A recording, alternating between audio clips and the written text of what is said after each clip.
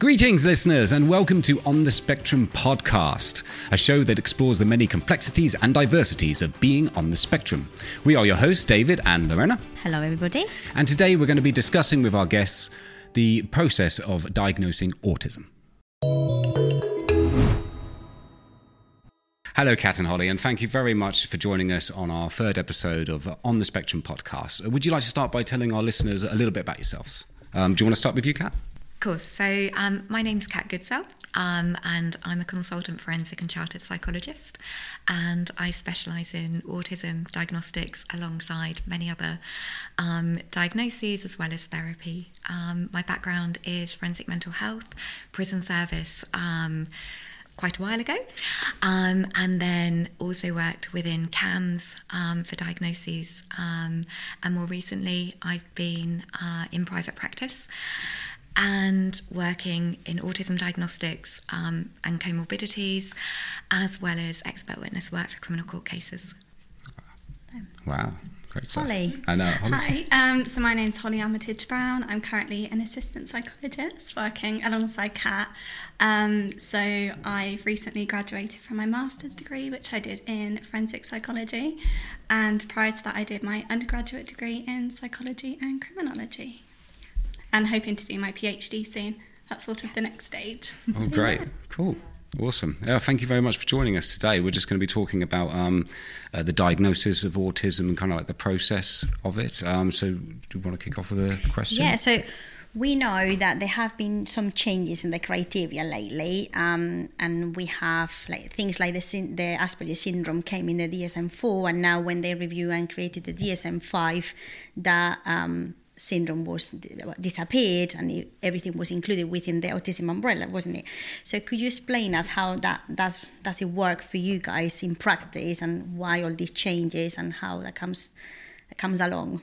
So when it was changed, they decided it would be better to have it an all-inclusive under one umbrella, which would then aid people not only in diagnosis but also moving things forward in terms of care afterwards.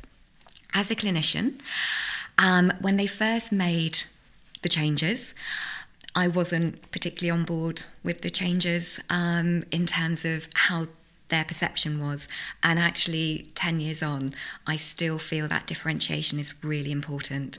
Because if we look at autism and we look at autism spectrum, if we look at PDD, NOS, which is pervasive developmental disorder not otherwise specified, which also goes into atypical autism. We look at Asperger's, as it was once known. We look at Rett syndrome. They're all very different, and how they impact on people is very, very different. So as a clinician, even though they have removed this, it's still something that can be helpful to consider these differentiations even when we're diagnosing now. Okay. Have you seen any difference or how it's affecting the clients or people actually? So are they taking on board the change, or they still want to say, I'm Asperger or I am autistic? In the main, most people would like the differentiation. Okay. So a lot of people who come and have assessments with us in private practice, or whether it's when I was contracting for the NHS and when I had contracts to go and deliver autism assessments for the NHS, there was very much this feel that, particularly with adults, if it's autism or autism spectrum, other people, perhaps their employers, aren't going to understand the differences between how they were functioning, which was more in line with what they felt as being Asperger's, to what the typical perspective or the stereotypical perspective is of autism, because they're so diverse.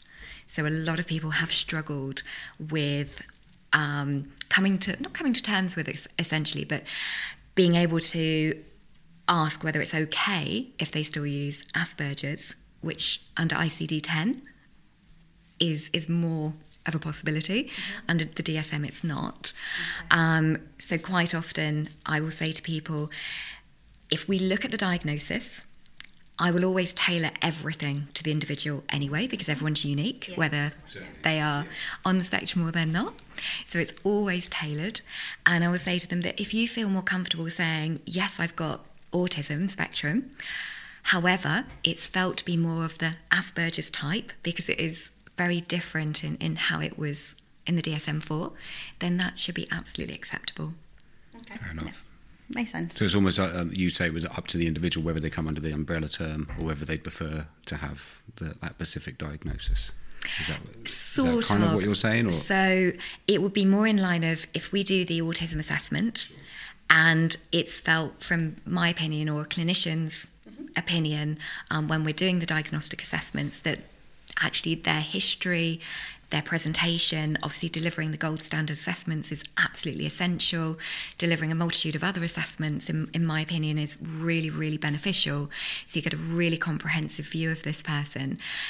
If, as a clinician, you feel that perhaps they may have met that threshold for Asperger's and they want to know that, then it can be helpful to let them know that if we were diagnosing back in 2013, then yes, then you will use those tools to clarify and make that differentiation between what is that autism. Differentiation, not diagnostically, but more in a qualitative way of just saying, well, yes, if we were diagnosing then, you may have met threshold for Asperger's. We're not diagnosing under the DSM with Asperger's, but it's more comfortable quite often if they would have met threshold for Asperger's that they can explain that to their employer, because it's so different in that way. But they would have to, in the clinician's perspective, meet that threshold because there is that disparity between. Oh, I see. So it's almost they have to have that in order to get sort of the right support or the specific things that they're going to need support with. They could do, because it is different. Sure. Very different. And when we look at the stereotypical view of autism, quite often, and forgive me if this is very sort of wide-ranging for what people say to me, a lot of people say, well, our view of autism spectrum or autism essentially is either Rain Man, or, which is a very old film now, or someone who's non-verbal and doesn't have that ability to communicate, or they see it also as a learning disability, which obviously it isn't. So having that differentiation, in my opinion, is really important, which is why whenever you're assessing, you have to treat people very uniquely, and you assess that person not as a collective because you've been trained to do it, but because that person needs to have their assessment tailored to them. And it doesn't matter whether that also includes cognitive assessments, adaptive behaviour assessments. It has to be tailored to that individual to make sure you get the best outcome for them. That's great. Because even when we're in the umbrella, they're still unique for who they are. It won't be two people with autism the same, and I think we see this every day. We see this every day at the school. Every child has an individual timetable, don't they? And, it's like it's all tailored towards themselves. Their needs. Like that uniqueness is like what we don't want to lose, and sometimes we forget. And also, I want to say that yes, I think many people have that stereotype of what is autism, and they see that disability attached to autism. And I think we have a conversation not long ago with someone that is perfectly capable to carry on his life, and when he went to do an interview at work, they were like treating him like he was disabled, and he's like, I'm not disabled. So autism doesn't mean disability. Autism means that I understand life or the world in a different way. That's it. Doesn't mean that I'm not able to. So I think that is more common than we think. So probably that's why that's what we are trying to break those stereotypes and those to break those barriers of like widen the view of what autism means. Absolutely. And that's something that I think, particularly over the last sort of 14 years that I've been specialising in autism, and I was a teacher before. So teaching the individual is absolutely essential. But in the last sort of 14 years I've worked in autism, it is so essential to actually support the individual, and when you're assessing, it has to be assessing the individual. And one of the things that, and it doesn't really matter what age the person is for this, when parents come or teachers ask questions, I always try and explain it that autism, for me, and when we look at autism compared to neurotypical, it's like having a Windows computer, an Apple computer, or phone and phone, Android, I'm rubbish with technology. And both fundamentally they do the same thing. There's just different operating systems. And if there's different operating systems, it doesn't mean that someone is going to be disadvantaged.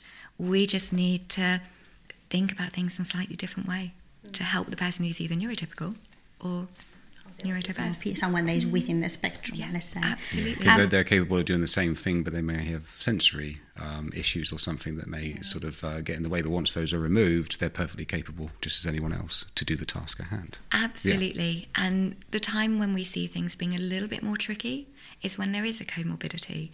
So obviously, having a background in forensic mental health, I used to work a lot with autism wards, essentially, in secure mental health. And that would be very different because we would see a lot of comorbidities. So we would have autism with a learning disability, autism with psychosis.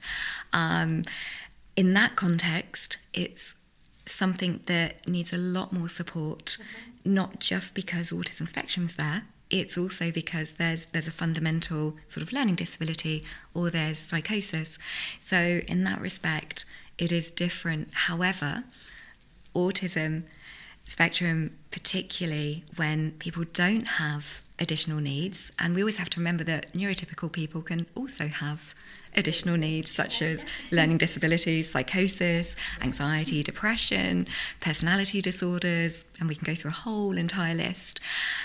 It doesn't make any difference. It's just a different way of accommodating any particular needs. That's it. So how early you can make a diagnosis of autism and how so that is reliable, so more or less? It differs from clinician to clinician.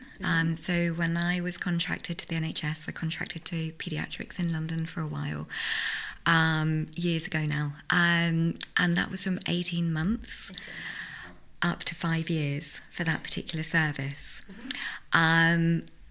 I am of the view that is incredibly young. I thought that was quite a young age, in my opinion, because the developmental stages that children go through from sort of 6 months to 12 months to 18 months to 2 years are huge, absolutely huge. And when you see that development happen, and you've had someone that's diagnosed at 18 months because someone's not talking, and you think, well, actually, a lot of children don't talk because they all develop differently. So how about just waiting a little bit longer? That can be really beneficial. In my opinion, I fully appreciate lots of clinicians will do things very differently. My preference is sort of 5 years because the diagnostic criteria, if we look at the algorithm, the main algorithm for the ADIR is 4 to 5 years. So if we wait to 5 years, but we put accommodations in for anyone younger, in case there is autism there that would relate to it in schools, etc., then that's helpful. That's proactive, just in case. Absolutely, right. Being proactive is the most essential thing. But if we look at waiting till 5, and we can do the ADOS, we can do the ADIR, we can do all the other forms, we've got the school perspective, I think that makes a huge difference. And I suppose by then you've gathered up enough evidence as well, because the nurseries would have gathered evidence, so with the school, and then you've got, I see what you're saying there. Absolutely. So you've got more sort of conclusive, like you can conclusively say there's something going on here. You can, and I appreciate my opinion. There are lots of other opinions out there, but in my opinion, I feel it's better to wait until 5 unless something is very, very, very starkly clear-cut. So I'm not saying I haven't diagnosed under 5, I have, but it would have to be incredibly clear-cut, and that would be very much the body mannerisms, the complex body mannerisms that also go hand in hand with autism spectrum. Very clear-cut, non-verbal, or particular sounds that are being made. The body mannerisms are often spinning in circles, dropping things from a particular height repetitively, which typically children don't do consistently, but they will do for a period of time, which is why it has to have that longevity in order to gather that evidence, because without that evidence and you diagnose someone who hasn't got it, that's a lot more damaging to somebody than waiting that little bit longer to diagnose. Thinking about the earliest stage in children, if you think, I've got a kid that is 16 months old now, David has a child as well, 3. So how they play in quite repetitive schemas that they play in schemas that they have, and even Montessori talk about that. It's sometimes quite repetitive. So if like for someone, if you take that out of context, can be something like, oh, it's autism, it could be autism. And it's like, no, it's just how they play and how they understand the world that is around them. And then that will evolve to something else. But to allow that evolution, you need to do this first. If we go to the 18 months, and I can remember when I studied the degree, they were saying even between 12 and 18, which for me was quite early, but yeah, I remember the teacher, and it was really close to the medicine side. It was like between 12 and 18, there's things that you can see already, that they are there. A child, when you do this and doesn't want to come to you, and I was like, but really? I mean, it's those kind of little things that are we not taking things out of context, or they can be taken out of context really quickly by professionals and parents, and the only thing that we are doing is scaring people and putting labels that they are no needs that early. Parents worry, and rightly so. I have 3 children. We do. we worry a lot, and we look for things, and even as a psychologist, when I had my first, I was like, oh, this, because obviously I was working in autism at the time. Tell about. Yeah. Tell us about it. Yeah. For a decade working together. You do. And my son had delayed speech. He doesn't stop talking now, does he? He doesn't. No. And he isn't on the spectrum, but if someone had thought about looking at the time, he lined up cars. Loved cars. Yep. He would be very repetitive in certain words, but that's the only speech he wanted to use because everyone spoke for him. There you go. So it's like out of context, things can go really wrong really quickly, do they? And there's a natural regression, is what I was, because I work in the speech and language therapy department, and they said that there's a natural, like for a few weeks, your child will regress back to being non-verbal for a little while. And that's a natural thing, and I think a lot of people will probably worry at that stage when that kind of thing happens, but you have to sort of, like you said, kind of take note, but then carry on and just see through that developmental process. Absolutely, particularly if they've got older siblings or parents who are very communicative. I think most parents have probably been guilty of, would you like that juice? Let me give you the juice. So you're not allowing the child to say, I'd really like some juice, or would you like some chips? Oh, here you go. So you're not allowing that sort of development. So they think, I don't actually need to talk, you're just going to give me what I want, which a lot of children do. And if we think about my daughter, who's 10 now, she's ADHD, sensory processing disorder, dyspraxia and dyslexia. And if I looked back at when she was 3, absolutely 3, she didn't play, had no interest in playing whatsoever. She would rather watch television, very passive. Her speech was quite delayed. Her brother was talking for her by that point. Compensating. Absolutely. That's really good. But the sensory side was so apparent. And I knew she had sensory processing difficulties from when she was under 12 months, because it was so apparent. What was one of the red flags for that? She would only eat porridge for about 8 months. I see. Textures of food and things. Oh, yes. And bright light. She'd be like, Oh, I see. So, yeah, she was very sensory and noisy. She'd be like, So with her, if I'd taken her to someone at 3, she wouldn't have spoken to anybody. She wouldn't have engaged. She wouldn't have pointed. She wouldn't have directed people. She could. She was ticking many boxes that we were talking about, really. Like they would have said and gave her diagnosis probably that was incorrect. Absolutely, because if I tried to play peekaboo with her, because she processes visually so quickly, I was boring. So me going, peekaboo, she'd be like, and on to the next thing. So all of those things that we look at for the tiny tots actually were probably relevant for her. She isn't autism spectrum, but she's ADHD and a whole host of other little bits going on too. So I fully get where you're coming from in terms of what you were saying, that you've got to be so careful when you are diagnosing that we have it for a prolonged period, not just, for 3 months, this has been happening. Yes, because a friend of mine said that he went in for an assessment for his child, and they took him away for about 90 minutes and then brought him back and then said, he might be on the spectrum or something along them lines. But his argument was, well, you've only taken him for 90 minutes. How do you know? And what you're saying makes more sense, in my opinion anyway, is that you gather up the evidence so that you can be quite conclusive of what your findings are. Absolutely, and gathering up the evidence is really important. So if we look at the diagnostic process, and it depends what individual clinicians want to do. I've always only ever used gold standard assessments because apparently I'm very pedantic. So the ADOS, ADIR, the Autism Diagnostic Observation Schedule, beforehand now, the second version, and then the Autism Diagnostic Interview Revised. So the ADIR assessment can take anywhere from sort of 2 hours to 5 hours to complete. Longest one I did was 7 hours. It's very long. And that's to gather a full developmental history.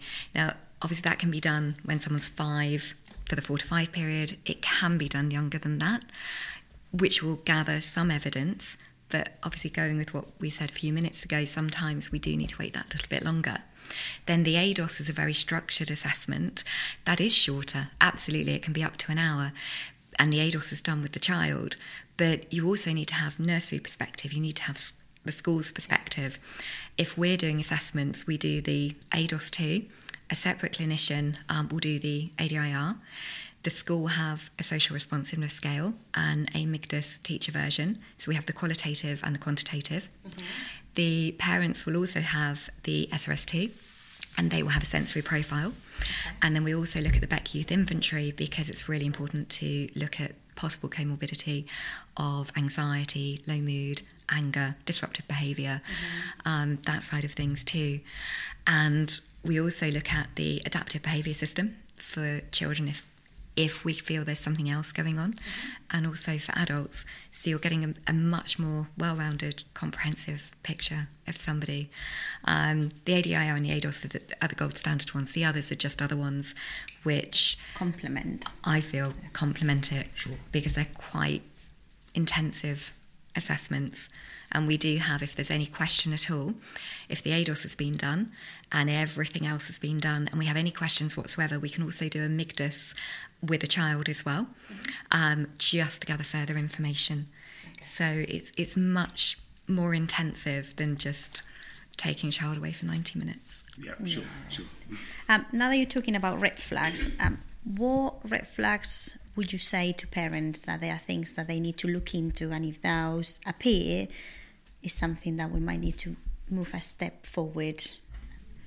What age would you be considering? What age do you want? Like, for instance, let's say 4 or 5 years old. So let's say till 4 or 5 things can move forward, and they can take with a pinch of salt. But if they are 4 or 5 and those things appeared, what are those things?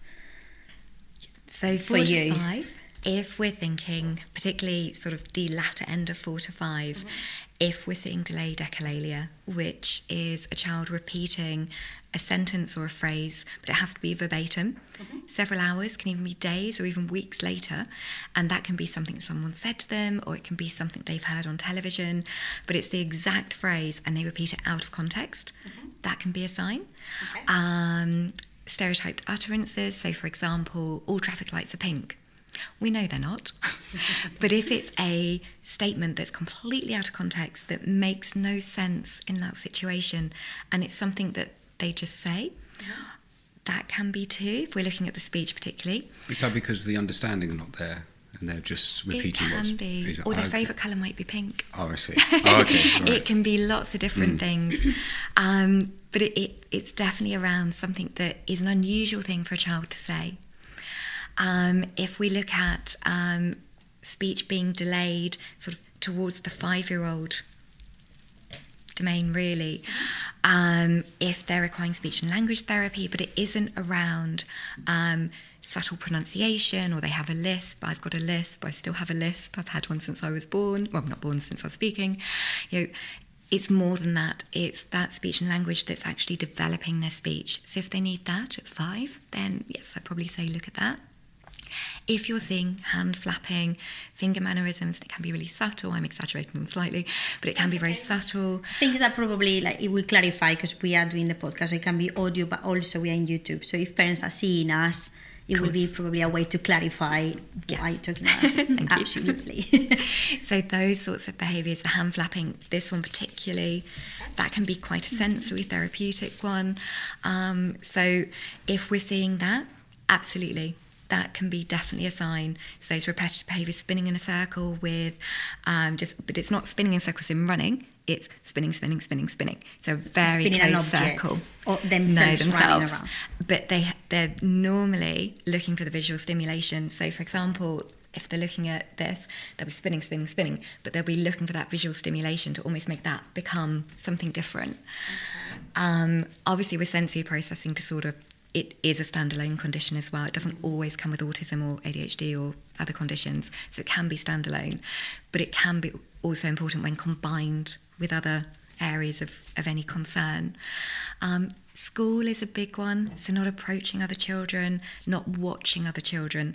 So some children on spectrum will actually watch other children, they'll observe, but they won't approach them. They'll just be standing there watching. Okay. I appreciate that can also be part of other conditions. Okay. But that can be something, and if someone comes over and says, do you want to come and play? Do you want to come and play with them? And they're sort of, oh, no. Yes, it can be an anxiety base, but it can also be a sign that they don't want to, and quite often they will walk away. So they won't communicate it. It'll be sort of a walk away. Okay. If another child approaches them and they're not interested, they're not communicating, and they're just happy doing their own thing. Mm-hmm. And quite often children can be happy doing their own thing. It's often parents, we worry because we want them to be doing other stuff. But they're happy doing their own thing. Then that can be a sign as well, even if other people are approaching. Birthday parties are a classic one. So, going to a birthday party and a child hiding behind, wanting to escape, in the corner, hand over ears, that can also be a sign that there might be something a little bit happening there. Something is different, yeah. Definitely. But you could appreciate it could also be anxiety at the same time as well. Anxiety. So it's kind of like you pick up the red flag, but obviously it just goes towards this portfolio that you're putting together. Absolutely. So it's not like a definite in stone. No. But it's worth taking note if these kind of things happen. It's looking for that differential diagnosis as well as a clinician, absolutely.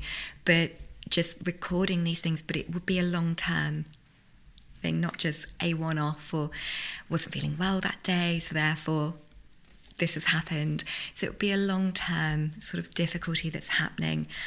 And few of them probably won't be something isolated, like no one to go to a birthday party one day will be something that has been repeated alongside other things that you mentioned probably. Absolutely. Routine, difficulties with change.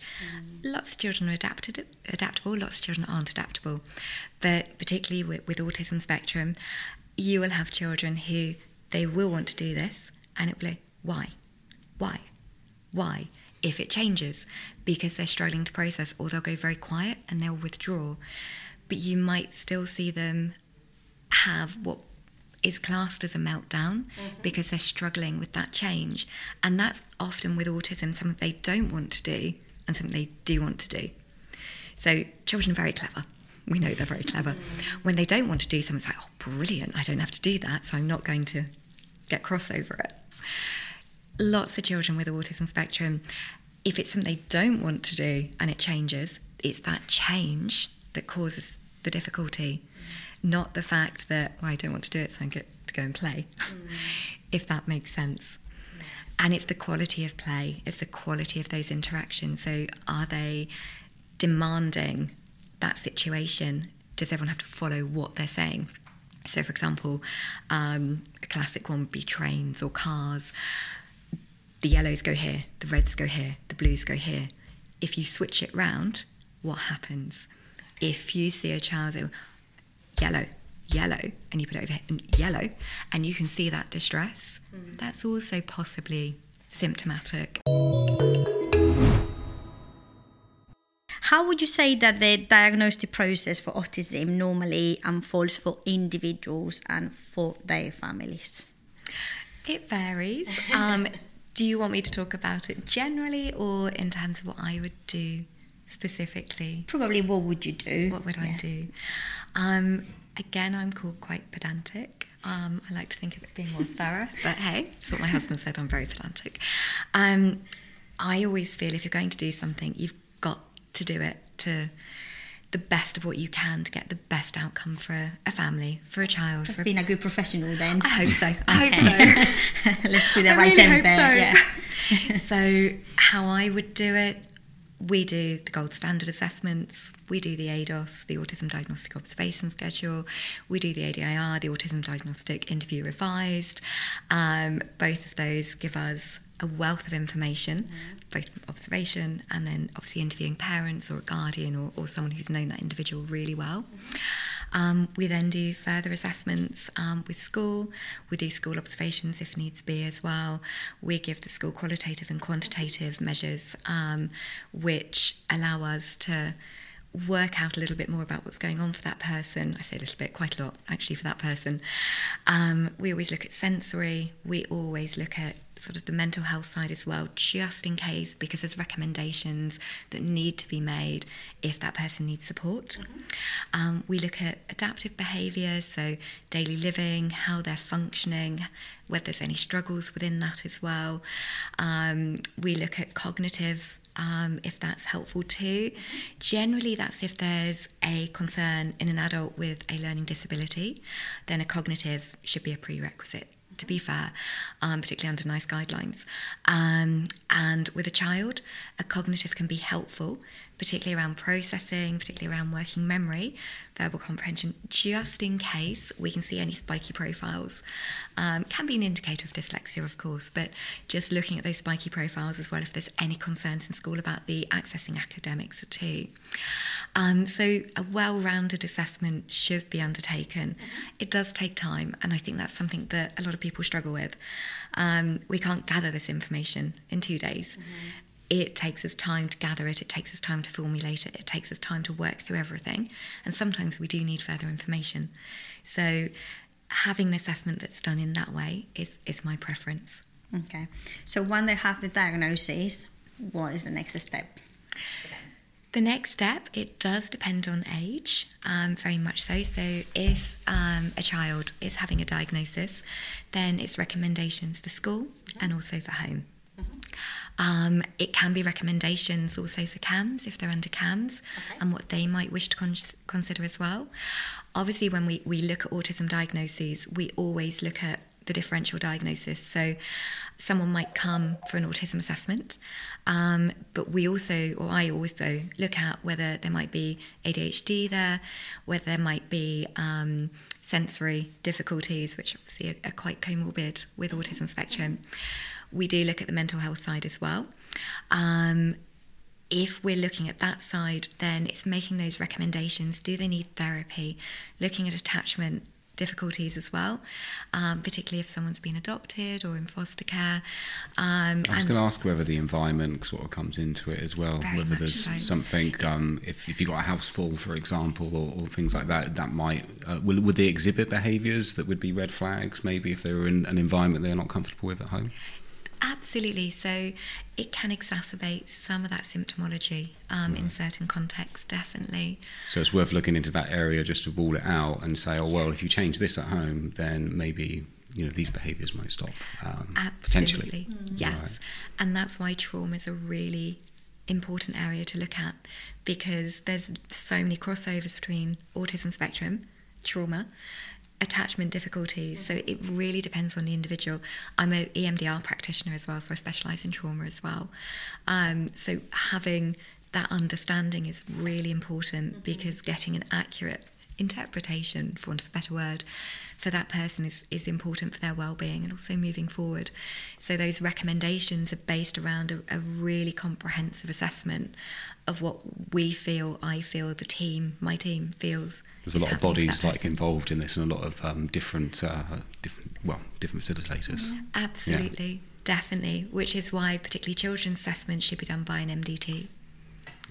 So you don't just have one. So the next step essentially would be that all these other parties get involved and try and have this holistic sort of approach or view of this individual. Yeah. Absolutely, it's taking those individual parts, coming together and saying, well, this is what was felt here, this is what was felt here, this is what was felt here. Where do we go from here? And quite often it does match in terms of information. Obviously, it doesn't always match. So then we will then look, within our practice, we will always then look, well, why is it not matching? What do we need to do? So it depends on who's delivered the ADIR. So it's come to a point sometimes where, quite recently, our ADIR practitioner who's been delivering ADRs for years and years and years and has worked for CAMS for years, previously delivered the ADIR. I did the ADOS too. Another psychologist did the initial consultation, and there wasn't an agreement there between the parents. So Holly's ADIR trained as well. So she did another ADIR, Yes. and our other ADIR practitioner who'd already done that one asked more questions from the original parents so we could actually ascertain what was going on. So it's going beyond what's right in front of you and gathering more information. So is that a lot of what you guys do as well? Is like when these conflicts arrive, you have to sort of like come up with some kind of agreeable direction to go with? That's my preference. And I know that's not how a lot of people do it. It's a yes or no for autism when they're doing these diagnoses. I think because, and I might be wrong, I think because I'm a forensic psychologist, I'm very evidence-led, and because I do a lot of criminal court cases for autism, ADHD, trauma, personality disorders, all the way through mental health to psychopathy. I've just been very lucky in my background and experience to be able to specialise in all of these areas. I like to try and find out what is happening for someone if I can. And obviously when we look at sort of attachment theory, which is another area I work a lot within too, then if we can ascertain what's going on to help somebody, for me that's really important. I think saying to someone, no, it's not autism spectrum, off you go, that can be such a harsh reality for that person because they don't know where to go next. And it's not saying that I can resolve it straight away because I won't be able to, but it might be, for example, for court purposes, I will diagnose ADHD. I'm trained to diagnose it. I'm trained in DIVA and etc. For children, I won't, and I won't privately, purely because I'm not a medical doctor. I can't prescribe medication, and obviously ADHD is medication-based. So in that situation where I feel it's not autism spectrum, and as a team we feel it isn't, then I will refer to psychiatry. We'll do the Connors forms or the CARS forms because that's fair to do, and then we'll refer to psychiatry and refer to, if they want, we can recommend somebody, if they'd rather seek their own person. So we will always try and give them a direction in which to go. So we're talking about the age of 4 or 5. So we are talking about an early diagnosis all the time. So why is that important? How that reflects within the individual? What is the impact of having an early diagnosis? Because we know that sometimes people live with autism without knowing that they're autistic. And then actually when they realize that they are autistic or they find out, it's really late. And it's like bringing light to their lives because they click on like, oh, so now I understand why all of this happen, or why I do how I do, or how I talk, why I talk, like it's like an explanation of many things. So why is that early diagnosis key?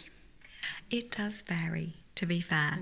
So if we look at autism spectrum, and we know it's definitely there, 4 to 5, it can be so important educationally to get that help in place, to get an EHCP as soon as possible, to make sure their educational needs are met, their wellbeing needs are met, that they're getting that support in terms of groups, social groups at school, social stories, storyboarding. All of those things can be really helpful to help children develop certain skills that perhaps haven't come naturally to them when they're very young. For parents, it's the same. So it's helping children when they're really young to learn that they might just need that little bit of support to be able to make friends, to be able to look at things in a way where their friend, for example, doesn't want to play the game they want to play, but they really want to play that game, and they're not going to talk to anyone unless they play that game, so they walk off. So it's being able to help children say, well, actually, we do need to try and look at things in a slightly different way, because theory of mind essentially isn't something that many people on the spectrum really do have naturally.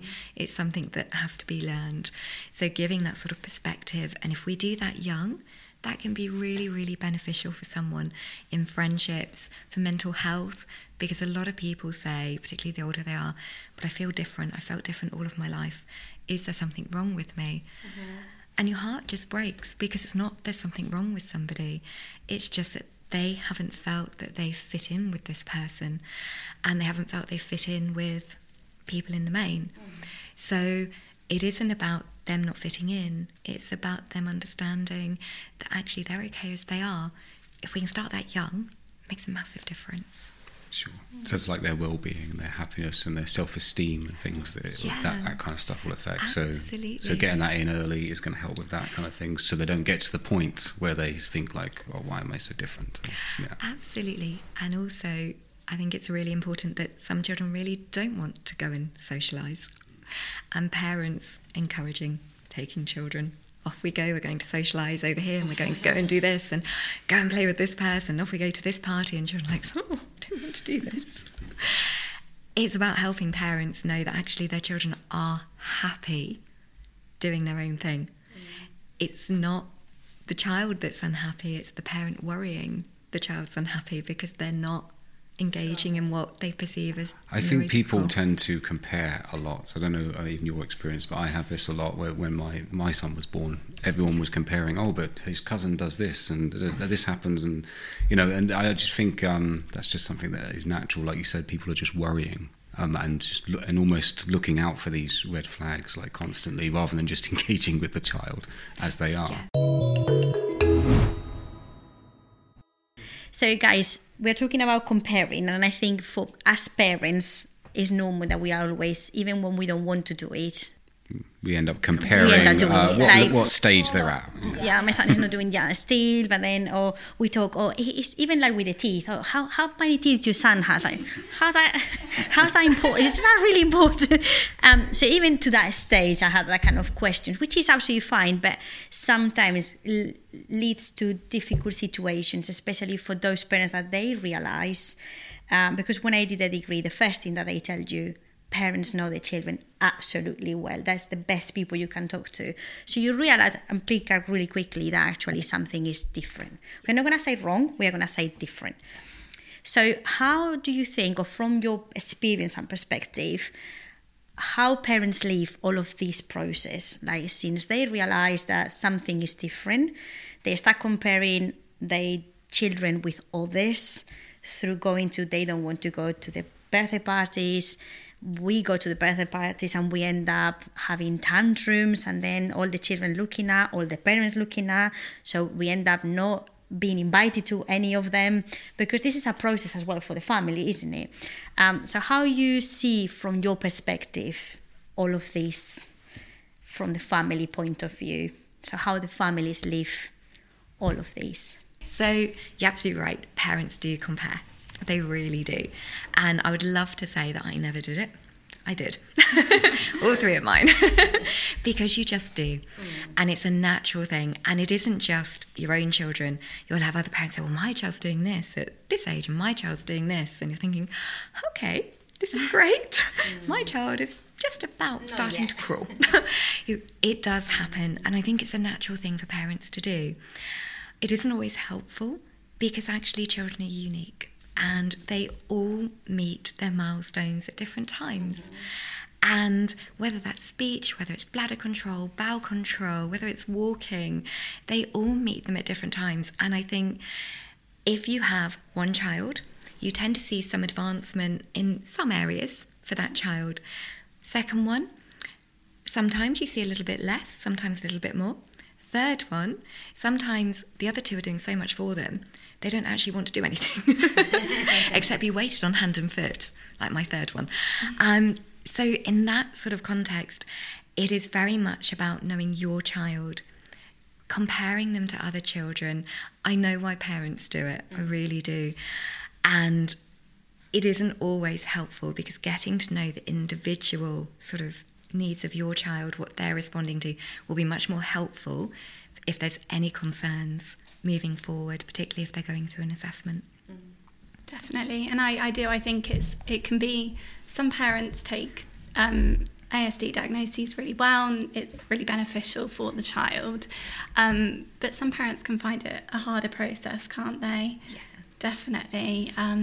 So I also think it's really useful for parents to seek out support groups and for, to talk to somebody else who's going through perhaps the diagnostic process, or to speak to another parent who's also had their child diagnosed. I think that's really beneficial to speak to somebody who understands, someone who's been through it, because it can be a really challenging time. You can say that they're not alone, for example. You can bring that into the perspective. Definitely. Yeah.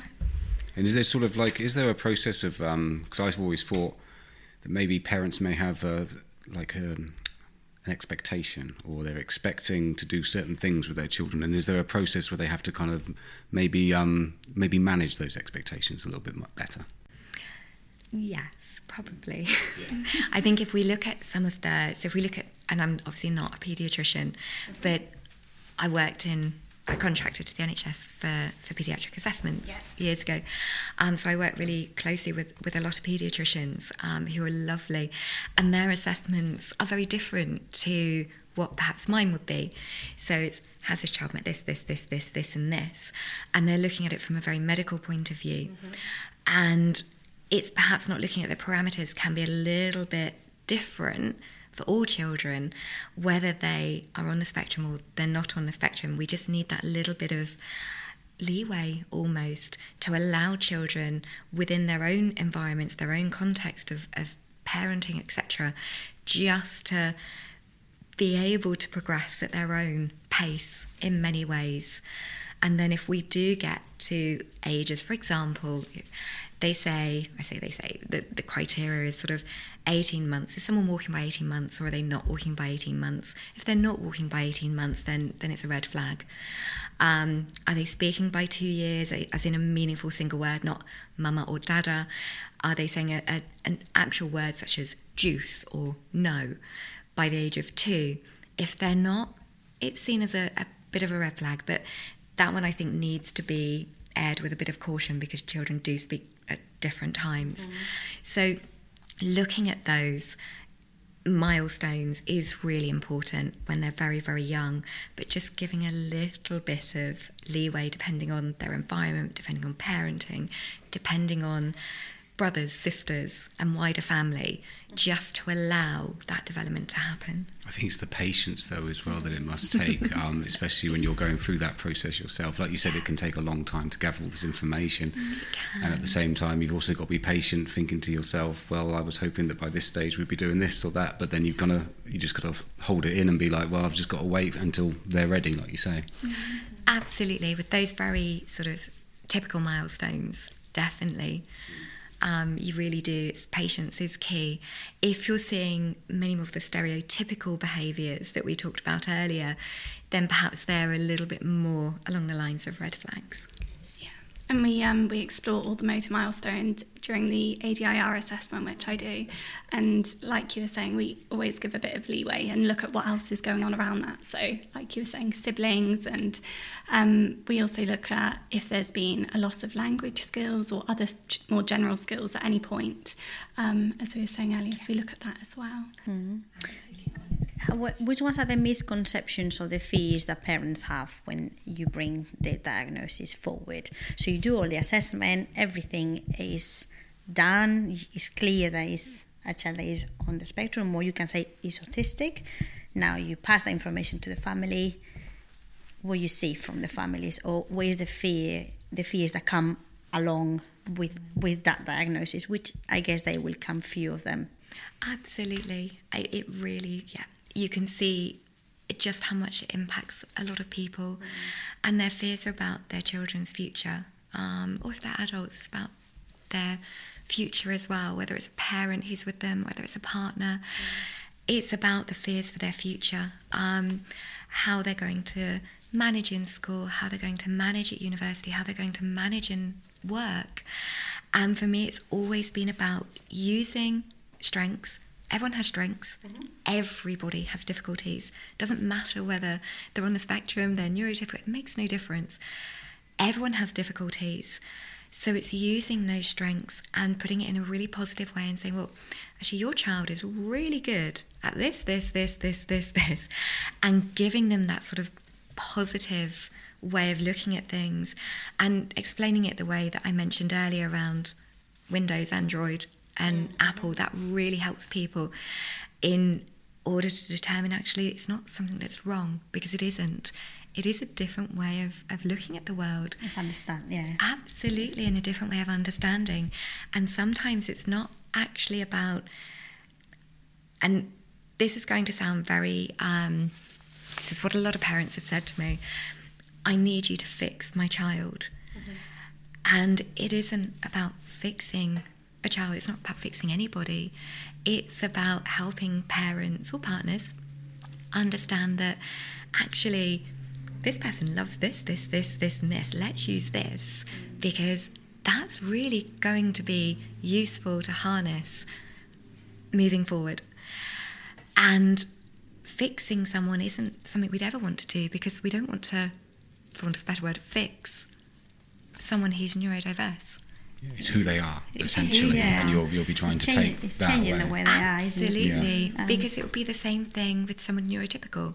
They have anxiety, they have depression. We want to help, and we want them to sort of learn how to sort of help themselves as well. So it's about using those strengths that somebody has if they're on the spectrum, harnessing those, putting those into the curriculum.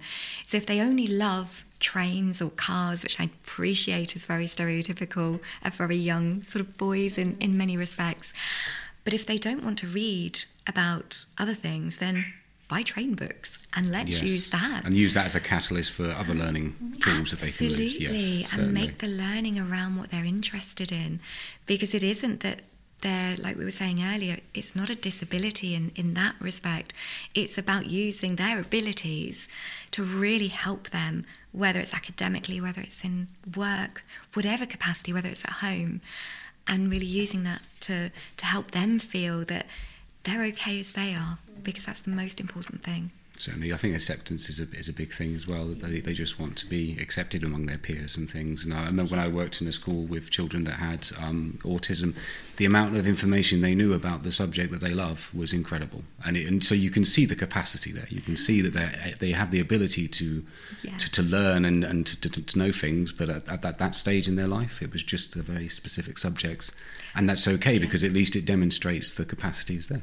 Oh, absolutely. And thinking about someone I assessed probably about 9 years ago now, he ran his own company, was very, very academic, computer-based company, was brilliant at the technical side of it, and came to me and said, well, apparently they don't like me. So it's not they don't like you, but let's see what's going on. And when he realised that actually what was going on was autism spectrum, he said, okay, so I've got something to work with. And he went back and he said, right, I've got autism spectrum. It's going to change something. Bless him. But actually what it did do was enable other people to say, okay, so perhaps we need to be a little bit more accommodating, because it's not you're blunt with us, it's not you're abrupt with us, it's just your way of communicating. It's like we were expecting an Android phone to work as an iPhone. And it's like that's the way we were clashing. Okay, so based on what we were discussing, we just wanted to also get your views and opinions about the extended family and how that contributes to the individual child, because you've got the grandparents, you've got the aunties, the uncles, and sometimes, I suppose, when a diagnosis comes along, they might decide that they want to have an active role in what's going on in the process, and just tell us a little bit about like how that is in your experience. It can be so beneficial. It really can, because sometimes, and this is just some examples that I can think of, when there isn't a diagnosis in place, and for me it's not about a label as such, it's about an understanding. And if you can understand what's going on for someone, then you can help to make things a lot easier for that person, but also their families. Sometimes from people I've worked with in the past, grandparents, for example, can be a little bit more reticent about a diagnosis, or a little bit more sort of, oh no, couldn't possibly. And actually working with them so they're on the same page is so important, because you do need everyone on the same page. You need that sort of collaborative support for a child or an adult, so they don't feel there is something wrong, because there isn't. It's about working together for the needs of that person and being able to facilitate the best you can. An extended family, whether it's aunts, uncles, grandparents, cousins, even, friends, family friends, is so important in enabling someone to feel accepted and know that actually they are okay as they are, because that's really, really key. And they're getting supported as well. And I suppose, does consistency come into play there as well? Like, if everyone, responds in the same manner, obviously they're going to feel more comfortable, I guess. And so it's good to communicate that with the family. Oh, it is, absolutely, because, and certainly not everybody, but a lot of people on the spectrum are very routine-based. And if that gets disrupted, it doesn't always go particularly well. So it's about family recognising that, wider family, friends, thinking ahead sometimes, well, actually, if I change this last minute, that's not going to go particularly well. So let's see if we can find something that's a better alternative if we really have to cancel that. So it's always looking to mitigate what's going to impact on somebody, particularly children, definitely, because you don't want them feeling that they're reacting, because a lot of children do reflect after and think, and feel quite guilty.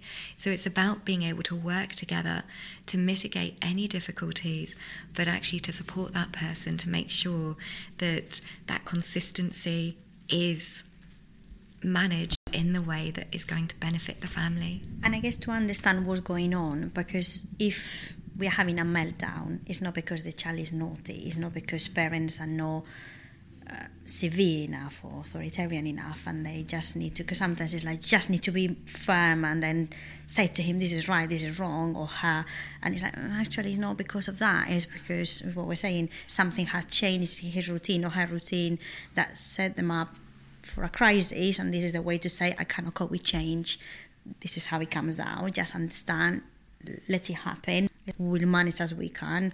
It's like it's as well understanding, or the surrounding understanding why things happen, and like what is behind that. It's not only a naughty child or a parent that is not being a good parent, because I think parents feel quite judged. It's always you feel like very responsible the eyes looking at you, and you're not parenting appropriately or doing things right. And I think that's another thing to point on as well, that extended family support is very good just for the parents as well as the child, just to make, because sometimes as a parent you need to go to somebody and be like, am I doing the right thing here? You need that kind of just maybe just discussing it to yourself is enough, but sometimes you just need that clarification that because no one's a professional parent. Everyone just has to just kind of wing it. Children don't come with a manual. Exactly. Yes. They really don't. They should have. They should. They so agree. It's quite a shock, isn't it? We're like, oh, hello. Yes. But they don't come with a manual, and every child's so different. And if you have one parent who is really authoritarian and another parent who isn't, and we come across it quite a lot, don't we? Yeah. And frustration, as any parent, it does happen. And it's not because a child is being naughty, they're not being difficult. It's because the child's trying to communicate to you. If it's non-verbally, they're communicating. And a meltdown is a form of communication. To come through, definitely. Absolutely. Yeah. And that can be in various formats of completely shutting down, hiding under a weighted blanket and not materialising for the next 2 hours. Or it can be what we often see also, rocking backwards and forwards, hands over ears, screaming, crying, repetitive noises.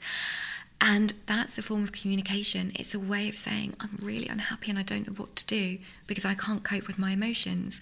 And quite often with autism spectrum, it's very hard for someone, child or adult, to differentiate between their emotions and identify what's going on for them. Because, for example, excitement and anxiety, it can often feel the same inside, or they might not feel anything inside, so it's more intellectualised. So in that context, it's very difficult for someone to be able to interpret that. So explaining it's virtually impossible. So having someone who is authoritarian and someone who isn't, it's a lot of inconsistencies of being on the same page along with wider family. It's really essential.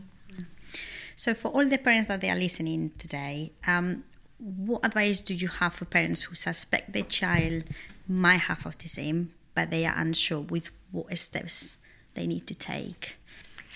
So it really depends, varies on age, definitely. So speak to the school, ask the school if they've any concerns, and quite often schools will raise any concerns that they do have. Read the school reports, just look and see whether there's any consistencies between school and home, or whether there's any vast inconsistencies between school and home, because we also have to consider masking.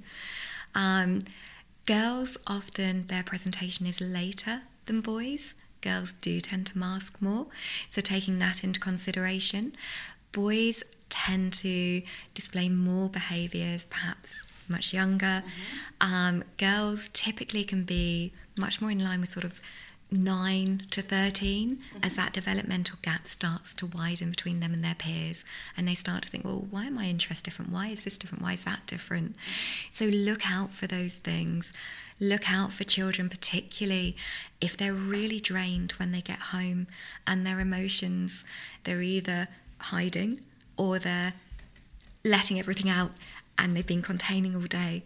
So just let them talk, but keep an eye on it and see if it's a pattern, because when children get home, that's quite a key indicator of any difficulties, whether it's spectrum or not. Key indicator there might be something happening. If, like we said earlier, birthday parties are quite key, family gatherings, just watch, just observe, and also talk to your child. You know, if you think they're struggling with something, just ask them, and ask them questions about, oh, who did you play with today? One thing I do with my children every day after school is say, what did you do today that was really fun?